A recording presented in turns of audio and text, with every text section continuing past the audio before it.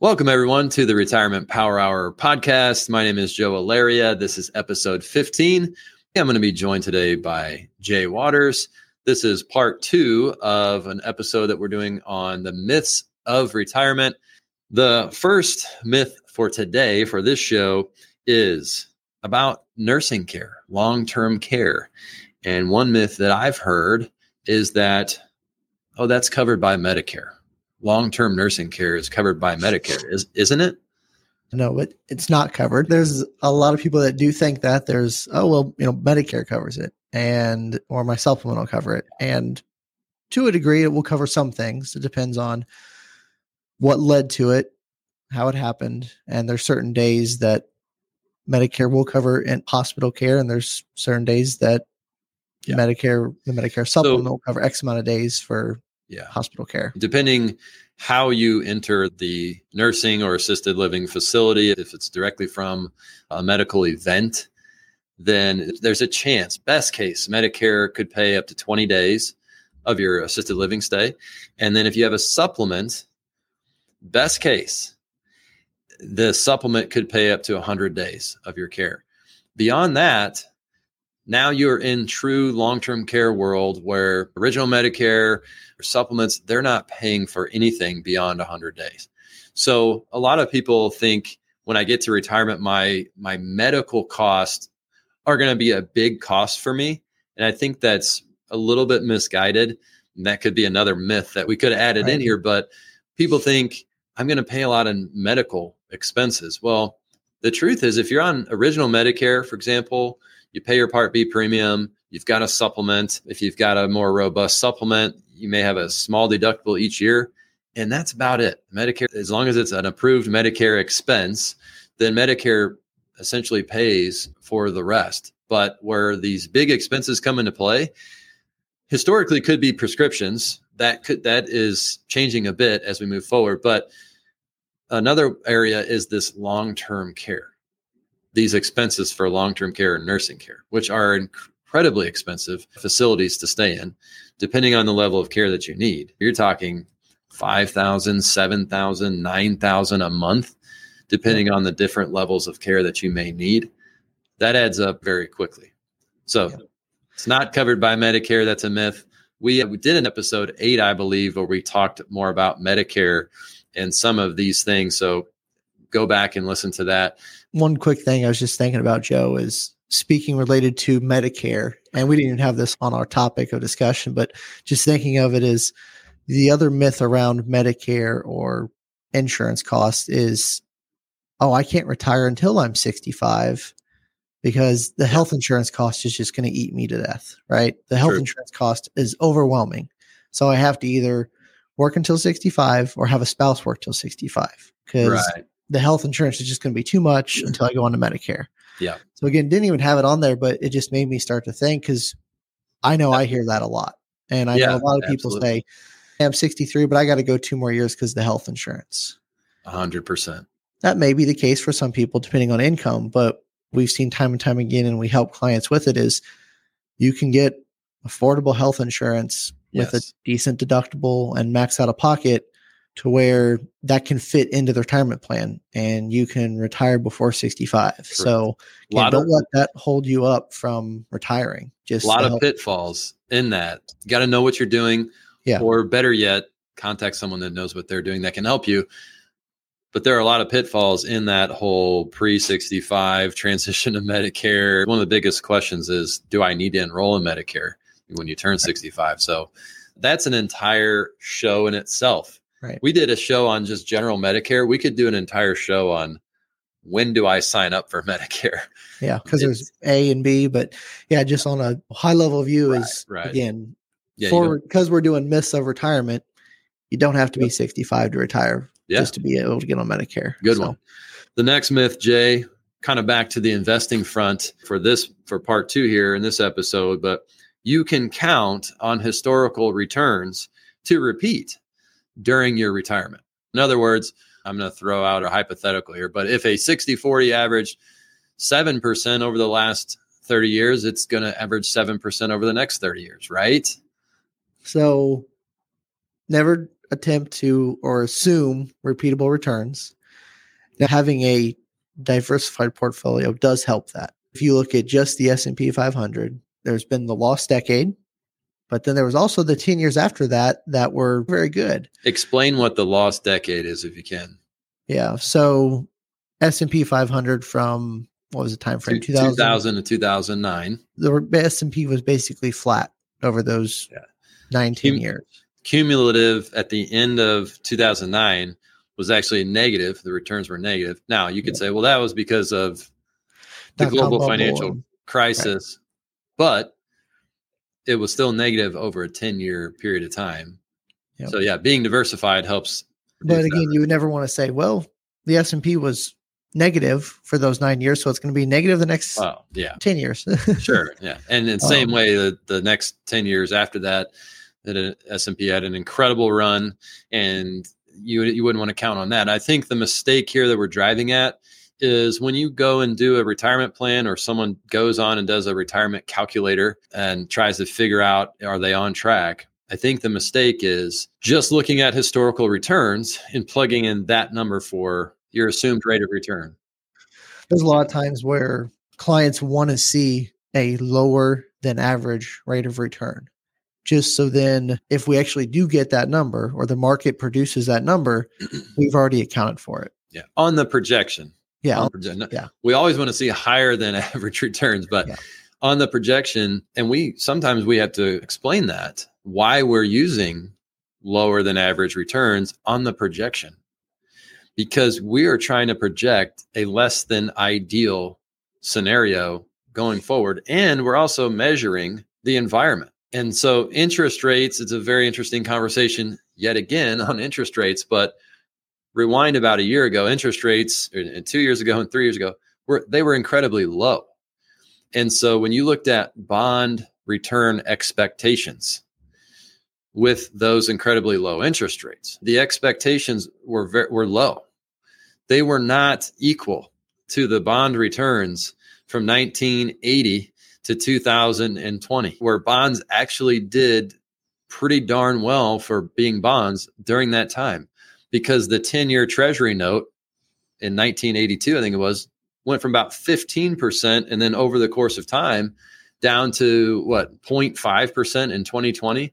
So when interest rates drop, bond prices go up, bonds do better.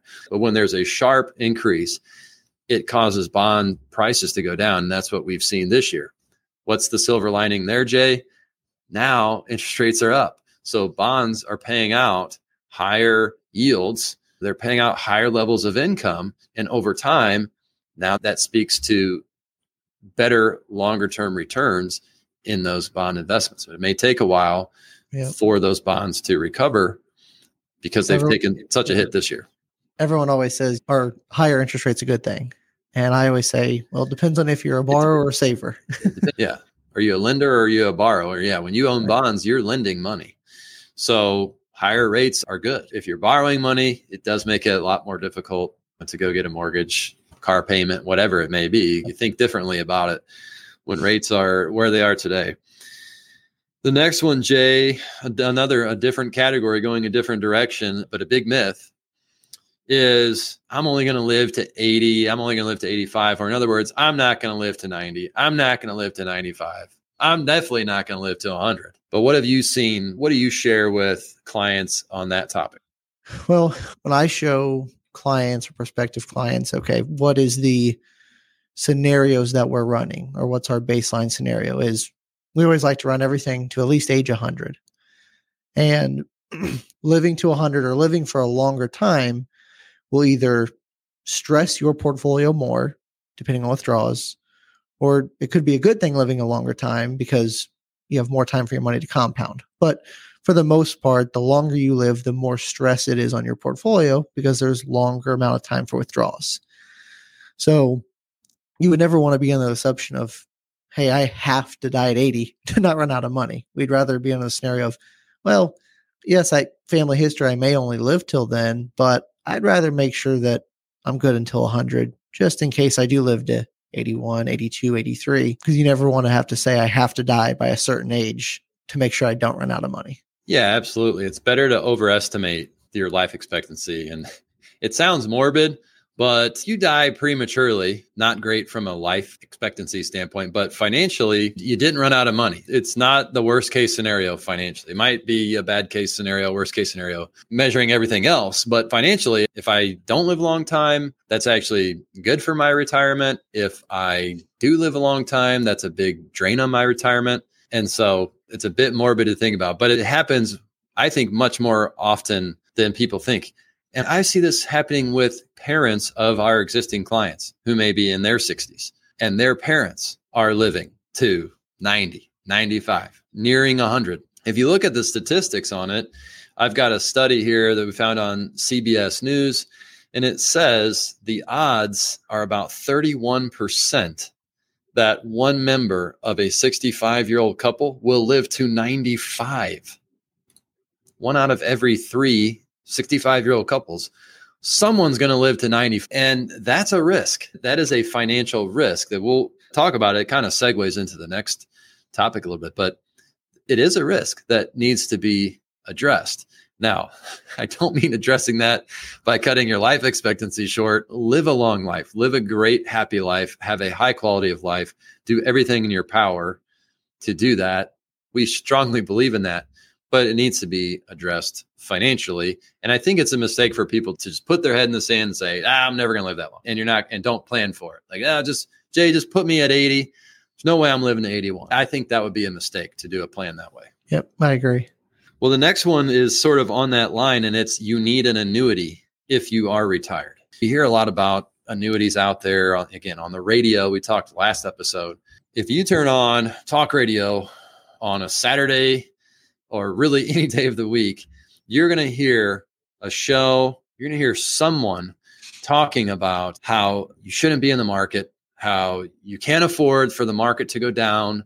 If you're 65, if you're retired, the market environment is terrible and you can't sustain those losses. So in order to avoid the market, you need to jump into these safe products. They'll say you get the upside of the market, but there's no downside risk. You get guaranteed lifetime income.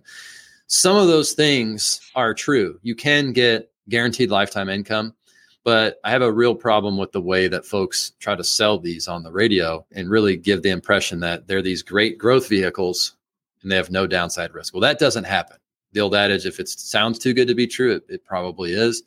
And that is the case. But as far as income goes, Jay, I think that's what we're talking about. Do you need an annuity that is going to provide guaranteed lifetime income if you are retired? We know you don't need every kind of annuity because there's a ton of them out there that we don't like, that have high fees. They're very complex. But do you need even the good kind? Does everyone need a good annuity to provide lifetime income when they're retired? No, every scenario is different, but do you need one? No. This kind of goes back to the living expenses, the living style. Let's say you do have 500 grand and you need a small withdrawal rate to meet your lifestyle expenses because you already have Social Security and you have no debts and you just live below your means.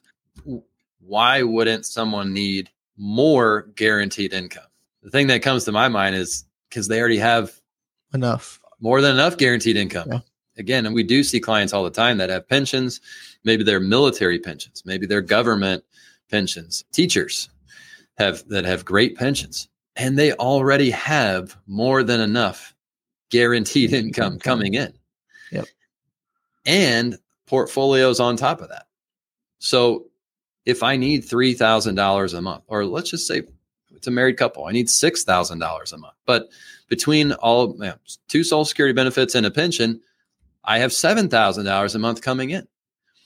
Do I need to take any of my portfolio and go buy an annuity that's going to generate more guaranteed income? I already have more than I need. Do I need to go get more income? Obviously not. That would be a situation where the answer is a resounding no. But do some people need an annuity? Well, let's say you don't have any guaranteed income. Let's say you have $1 million in just Social Security, and Social Security is not going to cut it to meet all of your needs, and you want more guaranteed lifetime income. You certainly could use an annuity. And in some cases, it does make sense if you get the right kind that are low cost, simple, and that you understand all the benefits. But a lot of people choose to not purchase an annuity because, like you said, Jay, they use a portfolio of stocks, bonds. They use that bucketing strategy. They buy into that, and they believe that if I just take the risk myself in the market, I'm likely to do better long term. Because annuity companies don't have this magic investment realm to dive into that other people don't have access to. I mean, they're, for the most part, turning around, investing in very similar things that we can invest in. But here's the difference. They do have the benefit of pooling their investments and pooling their obligations. So if they guarantee, Jay, to pay you for life, you may live a long time, but you may not. And so they're making a return on people that don't live a long time. And they're using part of that return to pay for people that do live a long time. And they've got actuaries to figure out how all of this works at a large scale, the law of large numbers. They can see patterns, they can figure this stuff out, but they're taking a little bit of risk. And you are getting that risk off of your table, off of your plate. But sometimes people say, I'm okay taking that risk. I'm going to take that risk myself. I don't want to pay someone basically to take the risk for me. I'll take the risk myself. And sometimes I think I would agree with those people that you may be able to do better doing it yourself rather than trying to outsource that risk and pay an insurance company to take it for you. Yeah, again, every scenario is different, but like you said, sometimes if you don't have any guaranteed income outside Social Security, then it may make sense to do a little bit. Or again, you may say, you know what, I'm willing to bear the risk. I'm okay watching my money go up and down, knowing that in the long run, I may come out ahead or should come out ahead. And a lot of it boils down to just what can your emotions handle? Maybe you don't want to have the whole amount on the roller coaster ride. Maybe you do want to outsource some of it and say, I will bear some of the risk and I'll let the insurance company bear some of the risk. Yeah. Every scenario is different. Everyone's risk tolerance is different. But does everyone need an annuity? No. I guess that's where I have my problem is I hear, again, the radio shows, the people out, some quote advisors that are pushing that message. You got to have an annuity. Everyone that's retired, you got to have an annuity. You got to have this type of lifetime guaranteed income. And I think that we are about balance. We are about using the right tool. You referenced that on the previous episode, I believe, but the right tool for the job. And we don't need to use a hammer for everything. Screw something in, yeah. Yeah, you're not going to use a hammer to screw something in. Can it get the job done? Maybe, but it's probably not going to be the best way to do it. There's a better way. There's a more efficient way. And I think balance is so important when we look at all the tools we can use. You can't say annuities are bad. I mean, someone could say that, but if they said that, I don't think they're being honest. Just like if someone says stocks and bonds are bad, that person's not being honest. It's not that all stocks and bonds are bad. I see videos on social media, Jay, all the time, not to derail too much here, but I see these, whether they're on Facebook or Instagram or even TikTok or whatever, I see videos that people are they'll bash 401ks. They'll bash the stock market. And whatever they're bashing, there's always something tied to that. I'm going to bash 401ks so that I can get you in my real estate investing program, right? And you can pay me a large fee to consult.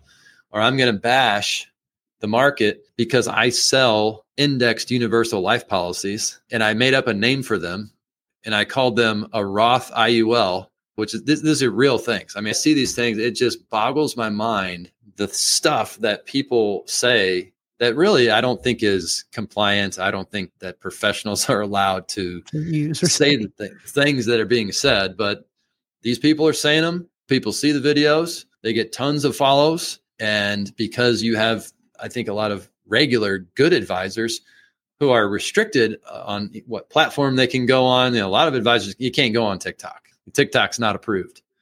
And they're restricted in some of the things that we can say or talk about because there are rules in our industry. And some of these people are just blatantly go outside of that. And they use these sales tactics and they tell you something is bad when you can't make a blanket statement about anything, but every tool has its use, its best use, and having balance and understanding when to use each tool is what we recommend. Okay, last one here. I've got one more, Jay, and it's retirement planning is all about money.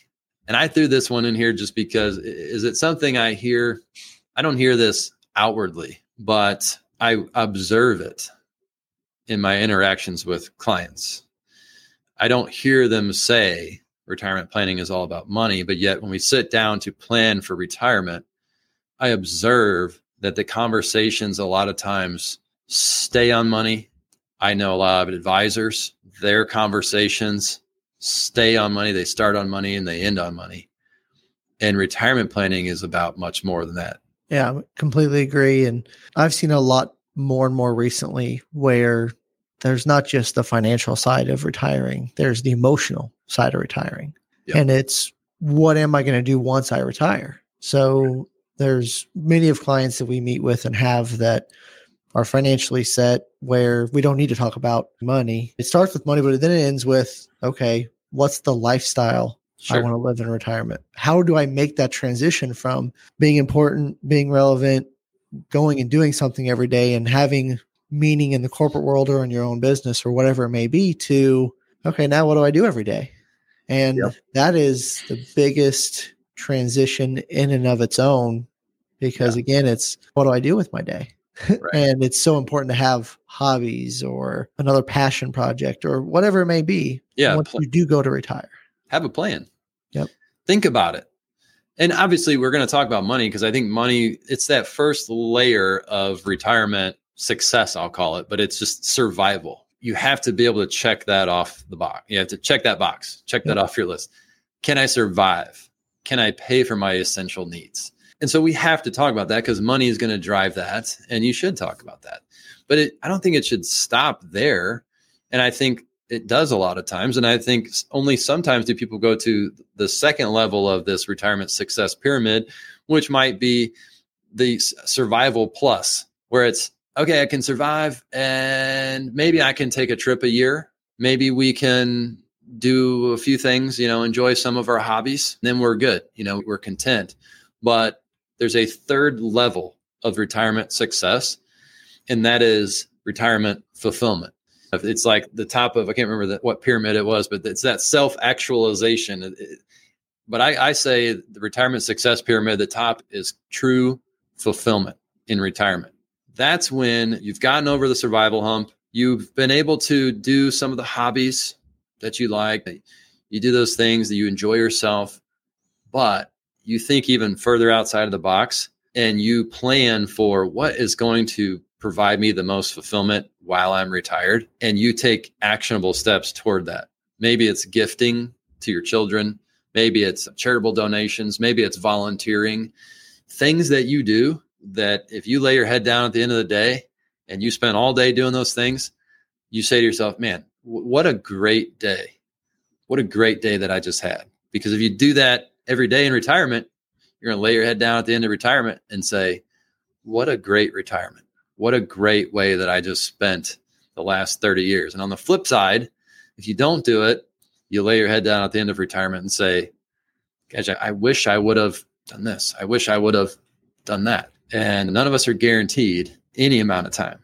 And so best to not only plan for the financial part, but for that lifestyle part too. Fun conversations we get to have too with folks that buy into that, and we get to help them along that journey. Well, this was fun, Jay, talking about some myths, being myth busters. Always good. I know I speak for you as well too, but I'm super passionate about getting people on the right track and educating them and clearing up misinformation, whether it's the media, other quote financial professionals, your neighbor, your family member who's spouting whatever they heard from those sources. There's a lot of opportunities to fear, to have excess stress. So a good time to mention too, if you've listened to some of what we've talked about and you've wondered about your own situation and you're wondering, are you on track or have you been getting the best advice? I would encourage you. You can get a free retirement analysis by going to retirementpowerhourpodcast.com, click work with me, fill out the information to schedule a 30-minute phone call. And the first step is going to be me talking to you, asking you a few questions, gathering some information, getting a sense of where you are, and explaining to you the process that we can take to get you that retirement assessment. And I already mentioned it is something that we do. It is complimentary. It's free. So go to retirementpowerhourpodcast.com and click that Work With Me tab to start the process to get your free retirement analysis. no reason to wait.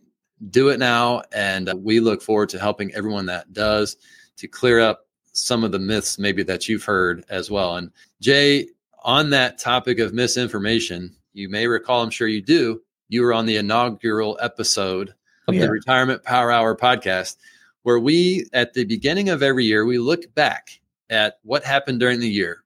And we compare that to the predictions that these financial experts made about that year at the beginning of the year. So I'm very excited to do that. And hopefully it can have you back on the show to join me and talk about that and kind of beat up on these people that continue to spread misinformation, because someone's got to do it and someone's got to put out the right information. So hopefully you can come back for that. Oh, absolutely. Awesome. Well, thank you all for listening. Again, go to retirementpowerhourpodcast.com for all of our past episodes. You can also submit a listener question on there. We'll read it on the show. Thank you for listening. Thank you for watching. With that, again, I'm Joe Alaria. This is the Retirement Power Hour, where we help people invest wiser and retire better. Take care. Thank you for listening to the Retirement Power Hour podcast. All material discussed on this podcast is for educational purposes only and should not be construed as individual tax, legal, or investment advice. Investing involves risk of loss, and investors should be prepared to bear potential losses. Past performance may not be indicative of future results. Joe Alaria is an investment advisor representative of Carson Alaria Wealth Management, a registered investment advisory firm. Information discussed on this podcast may be derived from third parties that are believed to be reliable, but Carson Alaria Wealth Management does not control or guarantee the accuracy or timeliness of such information and disclaims all liability for damages resulting from such sources. Any references to third parties are provided as a convenience and do not constitute an endorsement.